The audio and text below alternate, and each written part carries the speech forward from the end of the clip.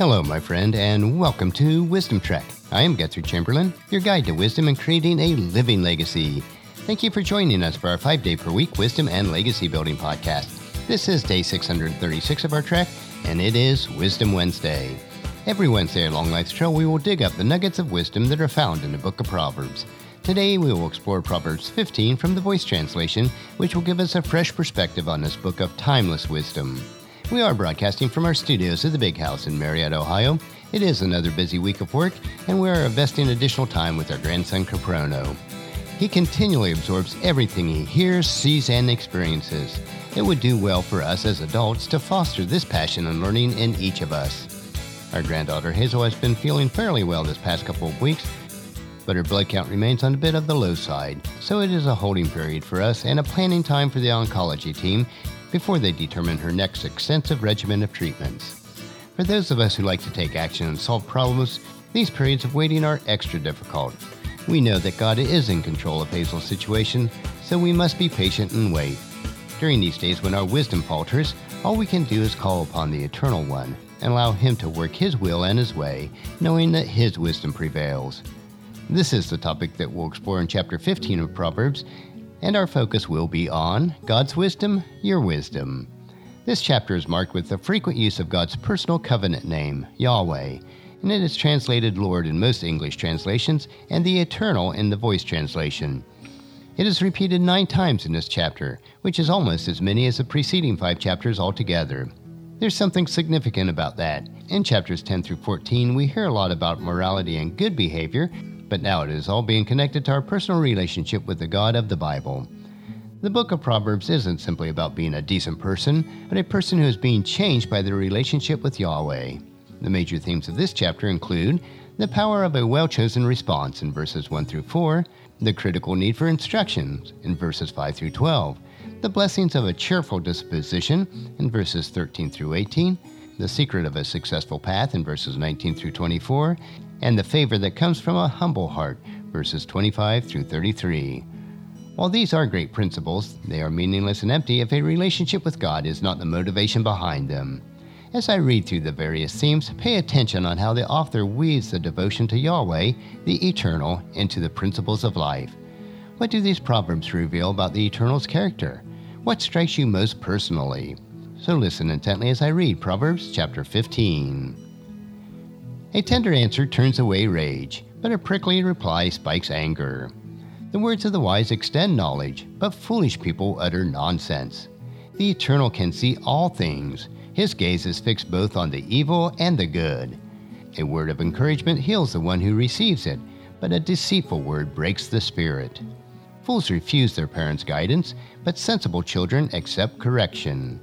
Great treasure may be found where the right living make their home, but trouble awaits the wicked at every turn. When the wise speak, knowledge spreads far and wide, but fools care nothing about such matters. When the wicked offer sacrifices, they disgust the Eternal, but the prayers of those who do right are a pleasure to Him. The lifestyle of the wicked is repulsive to Him, while those who do right delight Him. Harsh punishment is waiting for those who reject the path of life, and those who hate correction will die. The grave and destruction are fully exposed before the Eternal. How much more does He know the thoughts of Adam's children? Those who mock others don't like being corrected, so they keep their distance from the wise. A warm, smiling face reveals the joy-filled heart, but heartache crushes the spirit and darkens the appearance. Those who have understanding hearts hunger after knowledge, but those with no understanding feast on foolishness. The poor and oppressed suffer hardship day after day, but those with kind hearts continually feast. It is better to live with less and honor the Eternal than to have riches and carry the burdens that come with them. Better to eat only vegetables served lovingly than a fatted ox served hatefully. A hot-headed person stirs up trouble, but one with patience settles a fight. Lazy people walk a path overgrown with thorn bushes, but those with integrity travel a wide, level road. A wise child makes his father happy, but a foolish man despises his mother. Foolishness brings sheer joy to those who have no sense, but people with insight steer a straight course through life. Plants fall apart without proper advice, but with the right advice they come together nicely. There is great joy in having the right answer. How sweet is the right word at the right time. For the wise, the road of life climbs up steep grades in order to avoid the slide down to the grave. The Eternal splinters the house of the haughty, but he secures the property of widows. The thoughts of wrongdoers repulse the Eternal, but kind words are pure pleasure for him. Those who take illegal gains injure their families, but those who refuse a bribe will live in peace. The right living think before they speak, but wrongdoers simply spew evil. The Eternal stays far from wrongdoers, but he listens to the prayer of the right living. Bright eyes and cheerful expression bring joy to the heart, and good news revives the spirit and renews health. Those who learn from the lessons of life will join the others who are wise. Those who disregard discipline sabotage themselves, but those who are open to correction gain understanding. Reverence for the Eternal is the first lesson of wisdom, and humility always precedes honor. That will conclude our exploration of Proverbs chapter 15. The questions for today are, will you choose to live by the Eternal's wisdom or by your wisdom? The Eternal's wisdom can become your wisdom if you allow all his precepts to become the very fabric of your life. Each week we will explore a full chapter in Proverbs. I hope that you'll join us next week for Proverbs chapter 16 so that you can gain wisdom, insight, and understanding for yourself. The entire book of Proverbs provides us with such rich wisdom, insight, and understanding on a myriad of life issues. And regardless of where you are on your faith walk, if the precepts of Proverbs are followed, your life will be rich and satisfying. I encourage you to take them and plant the seeds of wisdom into your heart so that you'll reap a harvest of wisdom throughout your life. Tomorrow we will hike another short trail in our Wisdom Unplugged series where we will discover another inspirational wisdom quote. So encourage your friends and family to join us and then come along with us tomorrow for another day of Wisdom Trek, creating a legacy.